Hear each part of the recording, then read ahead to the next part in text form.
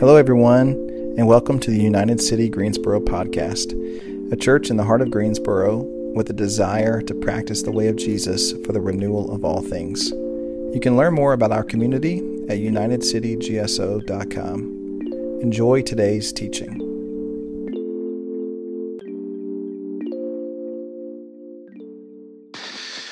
Well, happy Mother's Day to all you moms out there this morning. I hope that your kids, your spouse, your friends, your family are treating you today, and you are going to have a wonderful Mother's Day.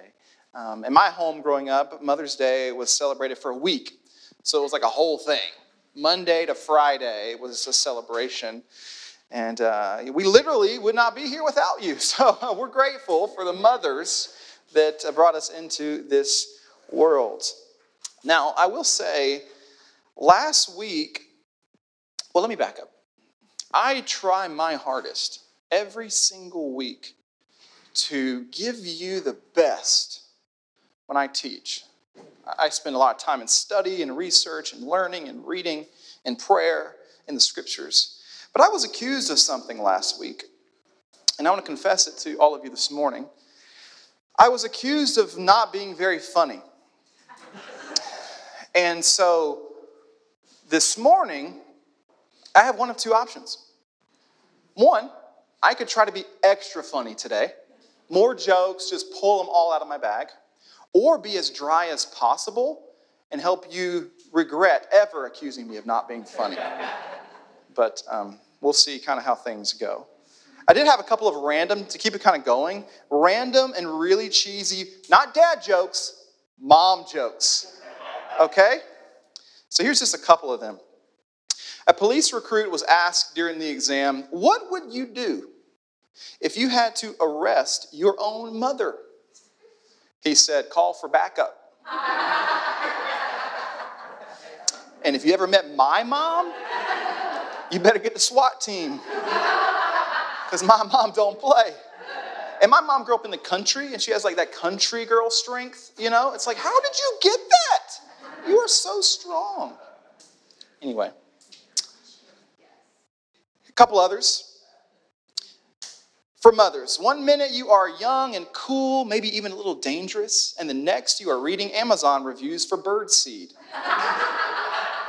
I thought that was pretty good. Why was the house so neat on Mother's Day? Because mom spent all day Saturday cleaning it. Last one, the cheesiest of them all. What did the mama tomato say to the baby tomato? Catch up. Oh, that's pretty good. Catch up, you get that? No? Okay. All right. Off to another tough start this week. I'm just kidding. Happy Mother's Day to all of you. I love my wife and mother, Jordan. I'm very grateful for her. To be able to see her step into motherhood has been really beautiful. And to be honest, she surprised me. She's become a much better mom than I ever anticipated. My hopes were not very high. I was not anticipating a nurturing, comforting, merciful mother. But she's become that. It's wild. And I'm so grateful to see her raise our little girl. And we're grateful for all of you moms out there. We are in we're in week 4 of the Eastertide season, as kind of referenced earlier. We're still in this Easter moment, celebrating and feasting, so to speak, on the resurrection of Jesus. And we are in week 3 of our I Am teaching series, where we are examining who Jesus is by really letting him speak for himself. There's so many different ideas about who Jesus is in society, but we want him to speak for himself.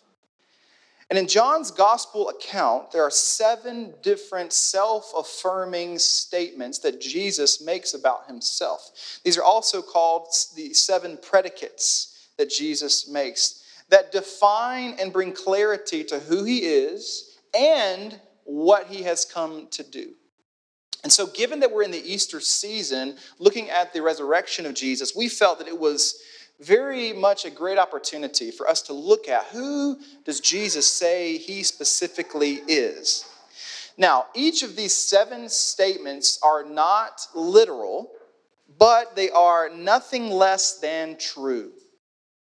They are metaphors about the person of Jesus. And throughout John's account, it is important for us, I believe, and in every book we read in the scriptures, to understand why the author is writing.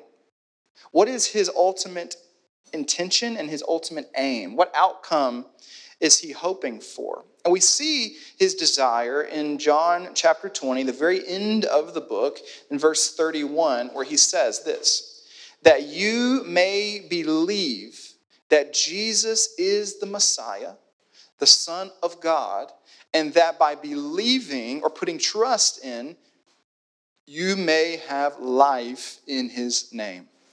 That is the ultimate aim of John's account. And the you in the verse is plural. So he's essentially saying y'all, that y'all may believe, all of the readers and all those who encountered Jesus. But specifically, all who read this book would believe, and by believing, that we might have life in his name.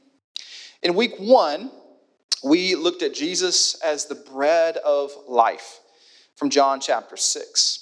Last week, we looked at Jesus as the light of the world in John chapter 8. And this week, we find ourselves in John chapter 10. Now, if you missed the first couple weeks, I encourage you to go back, listen to the podcast, watch it on YouTube, and catch up on the teaching series. But in John chapter 10, Jesus actually makes 2 I am claims. In this one chapter, all surrounding the imagery of a shepherd and his sheep. The first being, as Vania just read a bit ago, that he is the gate, or some translations say he is the door. And the second, which Corey is going to look at next week, will look at him being the good shepherd. Now, both of these statements are opened in a section by Jesus saying, "Very truly I tell you," which in the Greek can be literally translated, "Amen, amen." So Jesus starts out his talk, or his discourse, so to speak, this parable, by saying, "Amen, amen." Now, normally we say amen on the back of a teaching or a back of a statement, but Jesus is like, no, amen, amen. In other words, truly, truly, or very truly, I tell you. And whenever Jesus uses these words, you need to perk your ears up a bit and lean into what he is going to say. He is speaking specifically to a sect of Jewish religious leaders known as the Pharisees. He has run-ins with 2 religious groups primarily in the Jewish world, the Pharisees as well as the Sadducees, but here he is specifically engaging with the Pharisees. Now, the Pharisees were the guardians of the Torah, or the Jewish law, the guardians of customs and practices of the Jewish people. They were like the Jewish lawyers or police, you might say, of the day. And we must first note, in conjunction with the shepherd theme that's been brought forth in John 10, that religious and political leaders in ancient Israel were referred to as shepherds of the people. Religious and political leaders of the ancient Jewish world were referred to as shepherds of the people. Great prophets and kings of Israel were literal as well as metaphoric shepherds. Jacob, Moses, and David all cared for literal flocks of sheep before leading or shepherding God's people.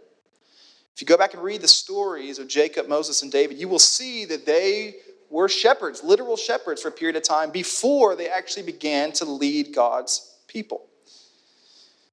And the Pharisees, in this moment, were the shepherds of Israel in the first century. Yet, as Jesus says in Matthew chapter 9, verse 36, when he saw the crowds, he had compassion on them because they were harassed and helpless like sheep without a shepherd.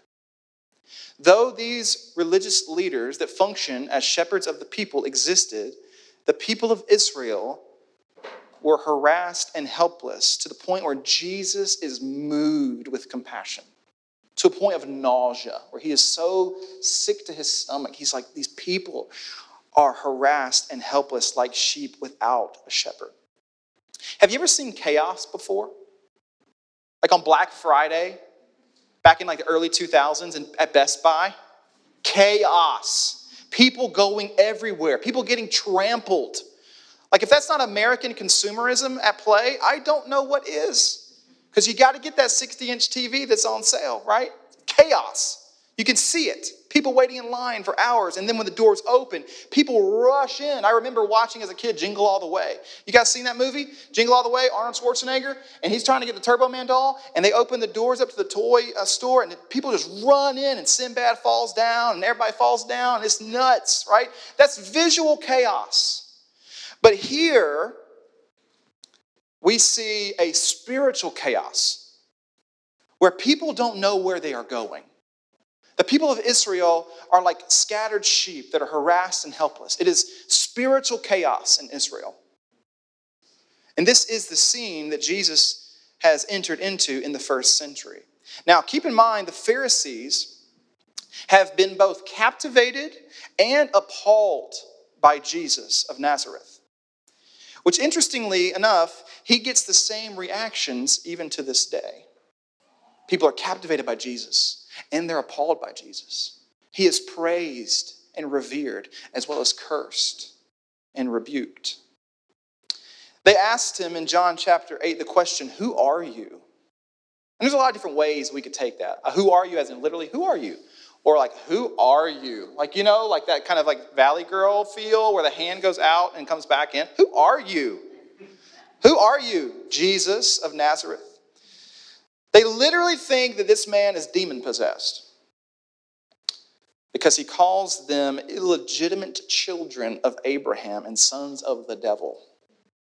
Jesus literally looks at them and calls them illegitimate children of Abraham and sons of the devil. And at the end of John chapter 8, he caps this back and forth with the definitive claim and the divine claim by saying, before Abraham was, I am. He is saying, I am the great I am. I am God incarnate. And at this claim, they don't only think he is a lunatic and possessed, but they pick up stones and they want to stone him. In John chapter 8. And the back and forth still continues through John 9 and the healing of a blind beggar, and then into John 10, where we find ourselves today and Jesus talking about sheep entering the sheep pen through a specific gate. This is a parable and metaphor that at first the Pharisees didn't understand. They couldn't comprehend what he was saying. So he repeats it with greater boldness and directness by giving the third predicate claim, I am the gate, or I am the door. Now, in ancient Near East culture, sheep would be out in an open pasture during the day with their shepherd and then brought into a sheep pen at night that was made often using rocks or sticks by their shepherd. However, the pen was made in such a way that there was only one way in and one way out. There was not multiple ways into this pen. There was just one entry point, one way in and one way out. I actually have a picture for you guys to see what sheep pens in the ancient world would have looked like. Just like this. One way in, one way out. And during the night, the shepherd would then lie down in front of the entry point, becoming a literal door, as a way to protect and keep watch over their flock or their sheep. So this isn't just some abstract, esoteric analogy. This would have made complete logical sense in the first century, given the importance of shepherding sheep in ancient Israel. This is kind of like, back to the whole like Mother's Day moment we find ourselves in. Like moms, oftentimes, at least my mom growing up, she said she felt like she was a taxi driver. Any moms ever felt like a taxi driver, honestly? Well, like, are you literally a taxi driver? No. not literally, but metaphorically, absolutely, you're a taxi driver because you're taking kids to practice, you're taking kids to rehearsals, you're taking kids to their first date. And let me tell you, my mom took me on my first date and dropped me off at the movies. And it was pretty embarrassing. It's one of those things where, you want your mom to drop you off like a little ways away from the movie theater. And you're like, Mom, I'll walk. And you're like, no, honey, you ain't got to walk. I will drop you off right at the front door. You don't need to walk. But my mom would do that. She would drop me off my first date, and I'd get out. I'm already nervous as could be, and she's already being kind of embarrassing and whatnot. But, you want your mom to kind of stay arms, especially when you become like 14, 15, 16, because now you're quote unquote cool. Right? Or at least you think you are. You're really not, but you think you are. And so you think your mom's not cool. And I know for a fact Jordan with Selah is going to be all up in her business. I promise you that. And she's not only going to drop her off out of the car, she's going to get out of the car and walk her up to the movie theater. But are you a literal taxi driver? No. You're a metaphorical taxi driver. And so here we see that Jesus is saying that I am the door. Literally, no. Metaphorically, absolutely. He is the door. Jesus is the entry point in and out of the pen. He is the way into the flock. He is at the front door of the church, so to speak. If Jesus were to serve on a Sunday morning, he would for sure be on the greeting team, opening the door. He'd be the first one you saw when you entered into the gathering on Sunday morning. And by Jesus being the gate, he is the mechanism and person by which we enter into the life of the church, as well as the mechanism and person by which we are sent out into the world. Why? Because he is the way in and he is the way out. The theologian Frederick Dale Bruner has a wonderful commentary on John, by the way, where he says, the gate is not only our way into fellowship with God and with his people into spiritual security, but he is also our way out into the world of mission and vocational and social adventure. He's the way in, he's the way out. Now, next week, we will get into specifically how this shepherd is good and how he leads his sheep. But I want to briefly take some time to look at the comparison between sheep and people. Because all throughout the scriptures, writers consistently bring up this comparison between sheep and human beings. So there are three sheep and human comparisons I want us to look at this morning as we are in this John 10 moment and image. The first thing about sheep is that sheep are followers. By their very nature, they are followers. Now, a lot of people will say sheep are the dumbest animals on the planet. That's actually not true. Sheep are very intellectual, but they're followers by their very nature, and they're prone to wander. They have no sense of direction. Yet, they are very social creatures. Obviously, they live and flourish in a flock together. But they flock in a group as a defense mechanism. Because sheep are actually very afraid animals. They have high anxiety. So it isn't so much they aren't intellectual. They just don't have a sense of a direction, and they're very afraid. They're like always on edge. They're sheepish, you might say. Like, you ever met someone and you're like, you're kind of sheepish? Well, that's where we get it from. Okay? They also move. To be in a flock requires movement. Like, flocking can be a verb. Like, to flock is a verb. And so the idea of them being in a flock also assumes movement. But I found this to be interesting. In a story a few years ago, I read a headline, 450 Turkish sheep leap to their deaths. This has happened multiple times. This is just one story. I'm going to read a portion of this news headline. Hundreds of sheep followed their leader off of a cliff in eastern Turkey, plunging to their deaths this week while shepherds looked on in dismay. 400 sheep fell 50 feet to their deaths in a ravine in Van province near Iran, but broke the fall of another 1,100 sheep who survived. This is like a toilet paper commercial or something. Like, man, it's like soft toilet paper, like these sheep. Anyway, shepherds from a nearby village neglected the flock while eating breakfast, leaving the sheep to roam free. The loss to local farmers was estimated at $100,000 because the average GDP per head is around $2,700. What? Sheep just falling off a cliff one after another. And all of a sudden now you have a cushion and the rest are like, this is actually kind of nice. And they just keep coming. And they end up surviving, at least the 1,100 do, but 400 are just, they're dead as a doornail. I also read this interesting note that when sheep come in and out of a barn, you could put a rope, and at the rope, the first couple of sheep would jump over the rope and then remove the rope. And if you get rid of the rope, the remaining sheep will still jump over the invisible rope because it's what the rest of the flock did. That's so interesting, is it not? Sheep are followers. They just follow one another. And now we can kind of see why Jesus leaves the 99 for the one. It's not just because of the one. That's true. But it's also because of the 99. Because there's a good chance the 99 are going to follow the one as well. Now, recently, I have been fascinated by the work of a French philosopher by the name of René Girard. I have read a ton of René Girard stuff recently. Some say he might be one of the most important philosophers of the 20th century within the social sciences. And he developed this notion of what is referred to as mimetic theory. Okay? Mimetic theory.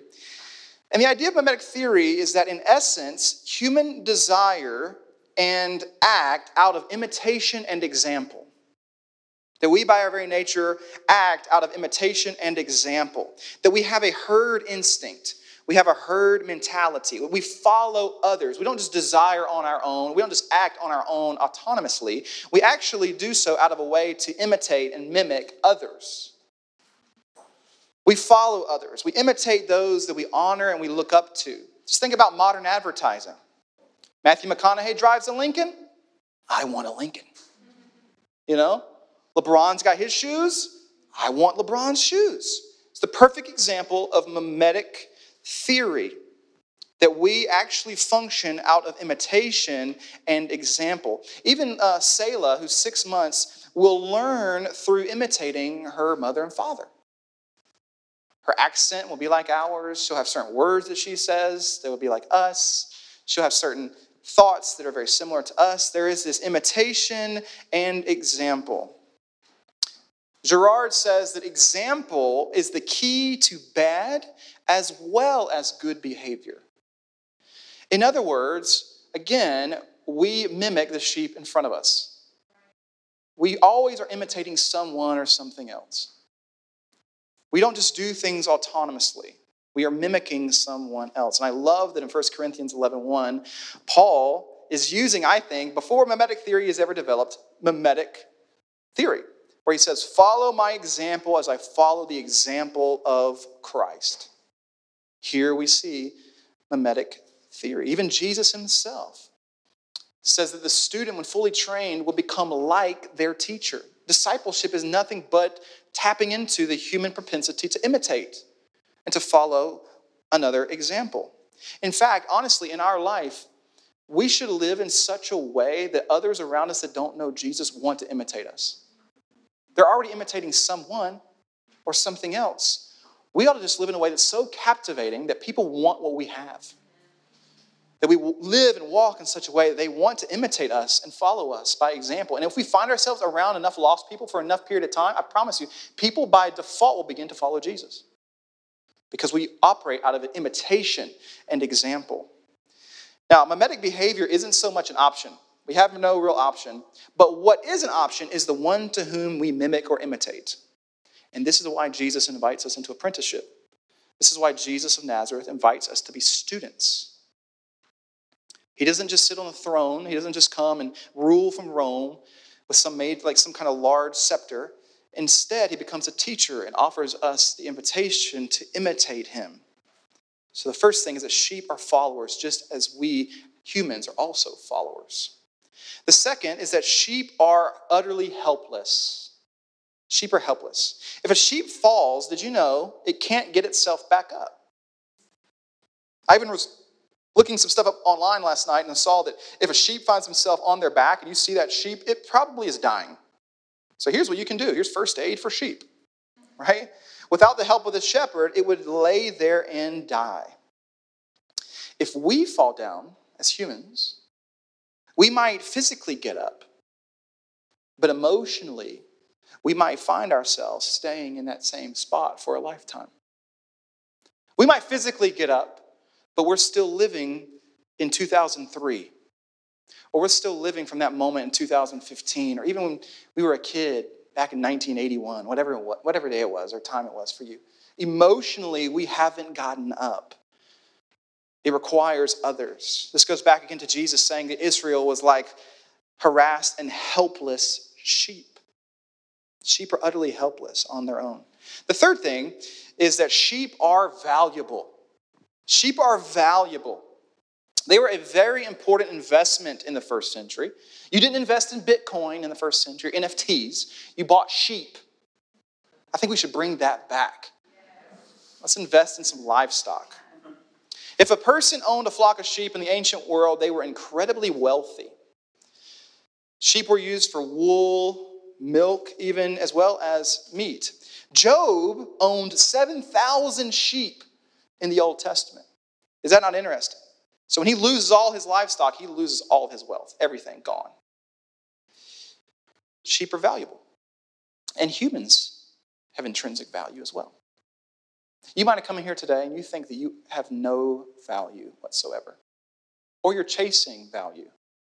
But you don't need to chase value. You've already been deemed as valuable. That's the very idea of being redeemed. Come on. The Father looks at you and says, you are deemed worthy. You are deemed valuable.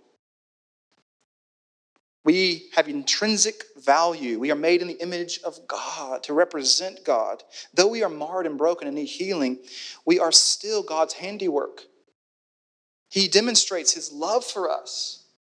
And his thoughts of us are precious and outnumber the grains of sand. He can't stop thinking about you. The Father can't stop thinking about you. We have value. We are God's portion. We are his wealth. God's wealth is in his creation, specifically his image bearers. So those are the three things. Sheep are followers, just as people are followers. Sheep are helpless, just as we humans are helpless. And sheep are valuable, just as we are inherently valuable. Now, one of the most unique attributes of a sheep is how they are able to hear and know the voice of their shepherd. Verse 3 and 4 reads, the gatekeeper opens the gate for him, and the sheep listen to his voice. He calls his own sheep by name and leads them out. When he has brought out all his own, he goes on ahead of them. Notice that the way that the shepherd leads is out ahead, out in front, not from behind, out ahead. And his sheep follow him because they know his voice. Now, shepherds often, and I think even to this day, would have specific names for their sheep. And they would respond to those names like a dog would. I know for me, and for a lot of you, you have a dog. And we have one. He's precious. We love him dearly, although he's a little depressed now that there is another living creature in the house. Coda's been struggling. We've been putting him into therapy, and he's working through some of it. But Coda's fascinating because Coda could be up on a hill to where I can't even see him. He's off sniffing around doing whatever. And all I've got to do is whistle or just say his name. And all of a sudden, over top of the hill, I see this massive 110-pound dog galloping toward us because he knows my name, my voice, and we know his name. But it also assumes something else. It means he knows his name. And some of us in the room, honestly, it isn't so much that we don't hear the shepherd's voice. It isn't so much we don't hear him calling us by name. It's that we don't know our very name that he's given us. We don't know who we really are. So he's yelling at you, but you're like, I don't know, who is that? And he's looking at you, that's you. But the sheep know their shepherd's voice, and they respond. I love that. Now, in this greater passage, in these 10 verses, it's easy to notice a very clear antagonist. Is it not? Very clear antagonist. Who's the antagonist in the passage? It's not rhetorical. Who is it? Come on, we just read it. The thief. Some of you guys are like, what's an antagonist? I'm not sure. Shay, you got some work to do, sister. Shay's an English teacher, in case you guys did not know. The thief is this clear antagonist. And he is not only an antagonist, but he's labeled by Jesus as a thief or a robber. And Jesus also gives insight into the enemy's strategy and how the enemy works. Jesus says that he comes only to, in other words, saying that this is specifically his strategy. This is what the enemy has come to do, the thief, by way of an unauthorized access point. And the three things that the enemy, or the thief, comes to do is to steal, kill, and destroy. Now, for the enemy to steal, the thief to steal, this means that the enemy takes what isn't his. To steal means he takes what does not belong to him. For the enemy to kill simply means the enemy comes to take life. The enemy and the thief comes to take life. The third is the enemy comes to destroy. Now, we might read it and go, kill, destroy, kind of the one and the same. But I think it's more specific here that the idea of to destroy means to take apart or to separate. In the original Greek language, it is this idea of to separate from, to, or cause to lose. It's the same Greek word used when Jesus says in Matthew that he was sent to the lost sheep of Israel to take apart. So the enemy comes to take what isn't his, what doesn't belong to him. He comes to kill or to take life, as well as to separate, specifically to separate us from our Father, to separate us from the presence of God. The question then becomes, who is the thief? Most of us are like, that's the devil. That's the thief. Now, is that true? Yes. But in context, it's actually the ones that he is speaking to. The Pharisees, the religious leaders. And what we have noticed briefly about the Pharisees, as I mentioned earlier, in their constant banter back and forth with Jesus over John 8 and 9 and now 10, is that the Pharisees had a misrepresented view of the character of God because they had a misrepresentation of Jesus. They ask, who are you? You're demon-possessed. They even call him a Samaritan. They're like, you're a Samaritan. They had a misrepresented view of Jesus. What does this show us as the people of God? That the primary way, I believe, the enemy steals, kills, and destroys is by misrepresenting the person of Jesus. The primary way that the enemy takes what isn't his, the way that he takes life, and the way he begins to separate is by presenting to us a misrepresented or misunderstood Jesus, a misrepresented vision of the character of God, by presenting misguided ideas about the very nature of God. And we see this played out in the garden because the enemy says, did God really say? We are all misguided by ideas, mostly about who God is and the very character of him. More specifically, in this context, the person of Jesus. The enemy doesn't come at you with a club, with a gun, with a knife. He doesn't come to one. He doesn't want to beat you up physically. He wants to persuade you with ideas, misrepresenting who God is by saying, did God really say that? Is that really who Jesus is? So what are the implications of this? Distortion leads to destruction. Okay? A distortion of truth leads to a destruction of lives. And when Jesus becomes distorted, the very nature and character of God becomes distorted, it leads to destruction and chaos. We have to be aware of the approach of the enemy. Now, what I find even more fascinating is there seems to be a forgotten, seemingly neutral character in this story and in this parable, and that is the stranger. We talk about the thief, we talk about Jesus, but we always forget about the stranger. Verse 5 says, "But they will never follow a stranger. In fact, they will run away from him because they do not recognize a stranger's voice." One of the marks of our moment is noise. We are experiencing the greatest communication shift since the invention of the printing press right now. Digital noise fills our day constantly. We live fragmented and incoherent lives. And do you know what the Greek word for voice is? Phone. What does that spell? Phone. How prophetic is that?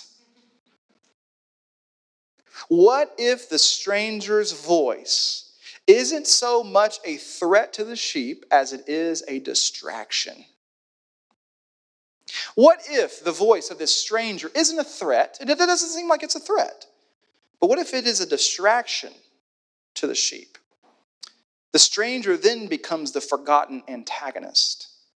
And in our moment, that little device in your pocket right now is the forgotten antagonist that you think you have control over, but not so fast. It's controlling you. In an age of noise and information overload, we are deeply distracted by the stranger's voice. Noise is constant. Do you know what the average phone usage was for a person in 2008? If you had to guess. The average daily phone usage, what would you guess? Like, how often was a person on their phone in 2008? Just guess. 2 hours, a couple hours? 18 minutes. 18 minutes. And now it is 3 hours and 15 minutes a day. And I hear often, over and over again, as we have shared, I'm busy. When I think most of us are actually just distracted. Or we're living incoherent lives, and there's so many different stories and narratives and values that are competing that we feel like we're getting pulled apart. So I don't know if it's busyness as it is fragmentation and incoherence. 3 hours and 15 minutes a day.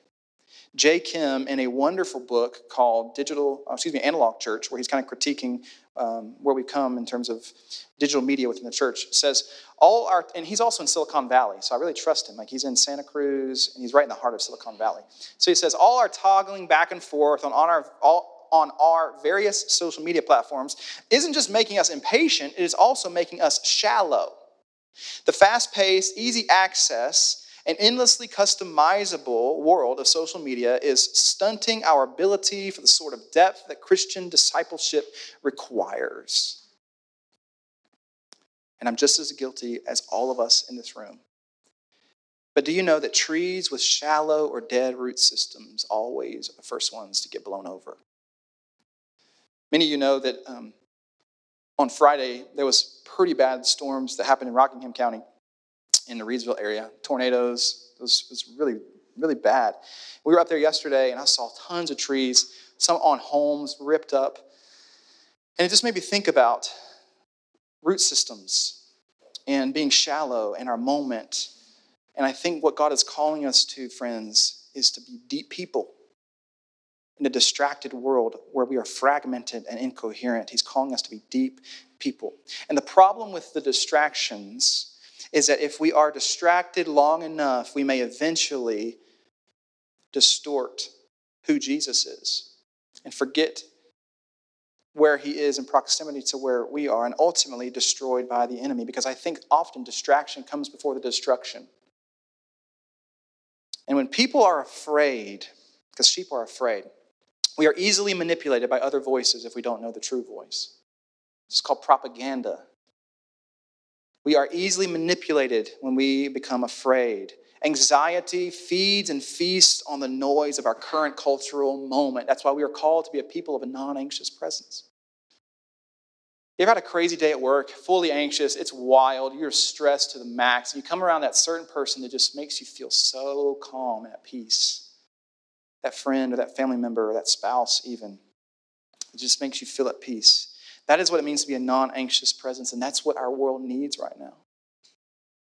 Because a lot of us are feasting on the noise, and it's producing anxiety. Now remember, the goal isn't always to hear the voice or to listen to the voice. It's to know the voice of our shepherd, to distinguish the voice of Jesus amidst the other voices of our society. And even our own inner voice that's constantly speaking to us and sometimes conflicting. So if that's the case, there's a progression of questions that we have to ask. There's just two for you today. The first is, what voice am I listening to? The first is, what voice am I listening to? And the second is, do I know if it is my Father's voice? And do I know? And to know here means to see or behold or even examine and inspect. Do I know? It's not just knowledge of, but active knowing. Do I know my Father's voice? So two questions, and we have to start with the first to move to the second. What voice am I listening to? And do I know if it is my Father's voice? And if the primary voice you're listening to is Facebook or Instagram or TikTok or Fox News or CNN, you're going to have a distorted view of Jesus. And you're going to be distracted. Keep that in mind. Because, oh, by the way, these companies are actually seeking profit. Okay? The more they keep your attention, the more money they make. It's the world we're living in. Be aware of that. Verse 9 and 10, I am the gate. Whoever enters through me will be saved. There's a promise. They will come in and go out and find pasture. And the thief comes only to steal and kill and destroy. But I have come that they may have life and have it to what? The full. This is why Jesus has come. It's one of the primary reasons he has come, is to provide life and life to the full. In other words, that he is the entry point into abundant life. It's not just happiness that's fleeting. It's not just security. It's not just safety. It's abundant life. It's abundant life. Fullness of life. A better word here is flourishing. Thriving. Think about the seasons of life where you were thriving, flourishing. It wasn't just a okay season. It was you were thriving. This is what he is seeking and providing for all of us. And here are the implications. He isn't just the door to the pen. But this pen would also be the daily space at night where the shepherd was the closest to his sheep. A pen that he himself would have built, where the sheep would be close enough to learn and come to know his voice. And here are the implications of that. We, listen, don't just need Jesus in the pasture of life. We need the pen that Jesus has built for us to be close to his voice. Some of us are roaming free out in the pasture constantly. And we're like, I got Jesus. He's over there, like over on the other side of the pasture. I got it. No. You don't just need Jesus in the pasture. You need him right there at the pen. And you need to be in the pen with him, so to speak. And these are the means of grace, I believe, that he has provided for us to be with him. This pen was built by Jesus, so to speak, and he has provided these means of grace as a way to be close to him. We call these rhythms. This is why we have rhythms in our community. And John Wesley has what he calls his three chief means of grace. And these three means of grace, or rhythms, or pens that bring us closer to his voice are prayer, the searching of the scriptures, or the word of God, and eating with believers, or communion. Three important spaces where we can become close to his voice. The first is prayer. Here's the thing about the voice of God. He doesn't yell. Very rarely does the Father yell. So what does that mean? That means you have to create the space to listen. You have to turn the noise down. And that is on you, not on him. Some of us are like, I can't hear the voice of God. Then turn down the noise in your life. Kirk Byron Jones, who's got another wonderful book called Addicted to Hurry, says, by using the very same letters, listen spells silent. I love that. We have to listen to the shepherd's voice, and it requires silence. Corrie ten Boom says, if the devil can't make you sin, he'll make you busy. It's convicting, is it not? The second space that we must find ourselves in is the Word of God. Revealed to us in the Scriptures. To spend time in the Scriptures, meditate on the Scriptures, sit in them. It's a story that shapes us. You can find a rhythm. You can use the daily lectionary. One way you can redemptively use your phone is you can use Lectio 365. Use that and listen to the Scriptures morning and evening. The third is eating with believers, or communion. Eating is transformational. We were talking in our house church this past Tuesday, and I asked them, I said, so what is it that's made this group so tight? Like, how have we built such camaraderie? The first thing that Jordan Evans said was, well, it's the food. And I'm like, you're spot on. I think it's the food and the fellowship and time together around the table that changes everything. We don't just jump right in when people show up. That doesn't build a sense of camaraderie and fellowship. We spend about an hour just hanging out, eating a meal together. We need to get around the table. And I believe it's around the table we actually can begin to hear the voice of God through our community. Kim goes on to say that eating and drinking, two of the most foundational analog practices in human experience. This is how Jesus culminates and summarizes his life and work. Together, Jesus and his disciples eat and drink. They smell, touch, and taste their way to the new reality that is about to come. And this is exactly what so many followers of Jesus have lost and thus more desperately need in the digital age. Get around the table with those in the people of God. It is in these spaces that we come to distinguish the voice of the Father from the voices of the world. The phone of God and the phone in our pocket. This is not only where life is protected, but also where life is cultivated and planted, because it brings the sheep close to the shepherd. And when we are close to the shepherd in the pen that he has built for us, we are able to experience abundant life and now have the freedom to be able to be sent out into the pasture of life as now a representation of our good shepherd.